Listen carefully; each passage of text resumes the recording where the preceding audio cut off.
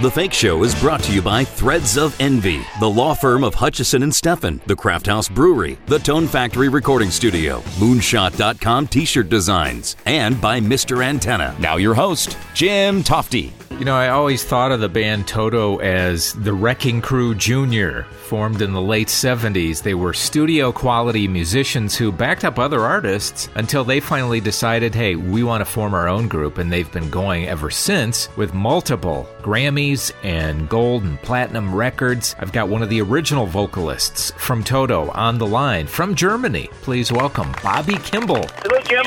Bobby, how are you today? I'm fine.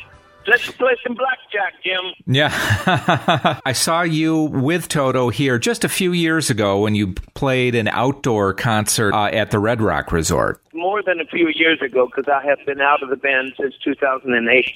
Yeah, this is probably about the time it was. Congratulations, by the way, on the most recent solo project, We're Not in Kansas Anymore. It really sounds great. If people in Las Vegas, if they want to hear or see any of the songs that I did on my solo CD, they can go to youtube.com, and up in the search box, you put Bobby Kimball, We're Not in Kansas Anymore. They will see 3 one-verse videos of 3 songs on the new solo CD. Oh, very good. By the way, what is the recording process like now compared to the early days of your career? Actually, the co-writers, there's 2 co-writers with me on this new album, Bobby Kimball, We're Not in Kansas Anymore. And one of them, I did an album in 1999 with one guy called, his name is John Zeka. And we did an album called All I Ever Needed in 1999. On this album, John Zeka, he is from North Carolina. And the other co-writer is a guy named Dave Barnett, and he is from Dallas, Texas. I was on the road when Dave and John wrote most of the tracks for this solo CD. Yeah. And I was on the road so much. But when I got back, I went in the studio and started doing vocals and stuff, but I changed a ton of the lyrics. And I always do that. It was so fun to sing these tracks that these guys put together. I have to ask you a question about a video that is on YouTube right now, and it's a little grainy, but it's still very cool. It is a song called Hey Little Girl with Toto. You guys were playing at the Agora Ballroom in Cleveland in 1978. Oh, yeah. I wrote that song a long time before I was with Toto. It is spectacular, and I'm wondering why you guys never laid that down on an album. Well, the deal is because I wrote it, and I am going to record it very soon. It's very good. There's several songs that I'm going to record that I wrote back in the 1980s, and a lot of them I wrote before I was with Toto. One of those that I really enjoyed, too, was You Are the Flower, which I believe is about one of your daughters. Well, let me tell you about that. That is the first song I did with Toto when we first got together. And my daughter was 9 months old, and I wrote those lyrics about my daughter. I wrote the song, and the next night we were in the studio, and we recorded You Are the Flower. While they were recording it, they played the track twice, and the second time, that version is on the first album. And it's such a tight song, too. It's really great. How did the band form back in the day, Toto? Well, the deal is, David Page, the keyboard player that wrote most of the big hit songs, David Page, he had been producing the Boss Gag Silk Degrees album, and he wrote most of the songs on there.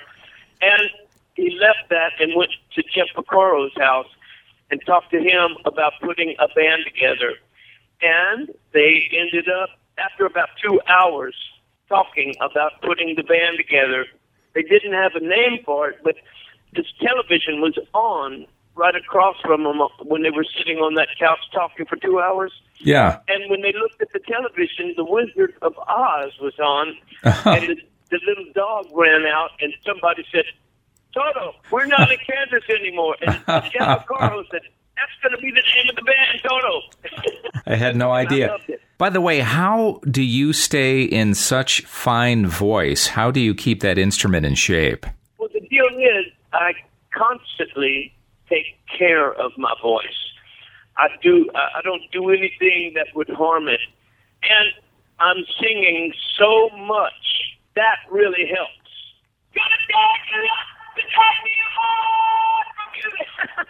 I got no problem anymore. Right now, I feel like I'm singing better than I did when I first got with Toto. And that's unusual, isn't it? That's because a lot of singers, they just lose it. Well, I got to tell you, my birthday was last Wednesday, not yesterday, but last Wednesday. I became 70 years old. Amazing. I'm not having any vocal problems whatsoever. Yeah, and that's a gift, isn't it? I am having so much fun going and singing for hours.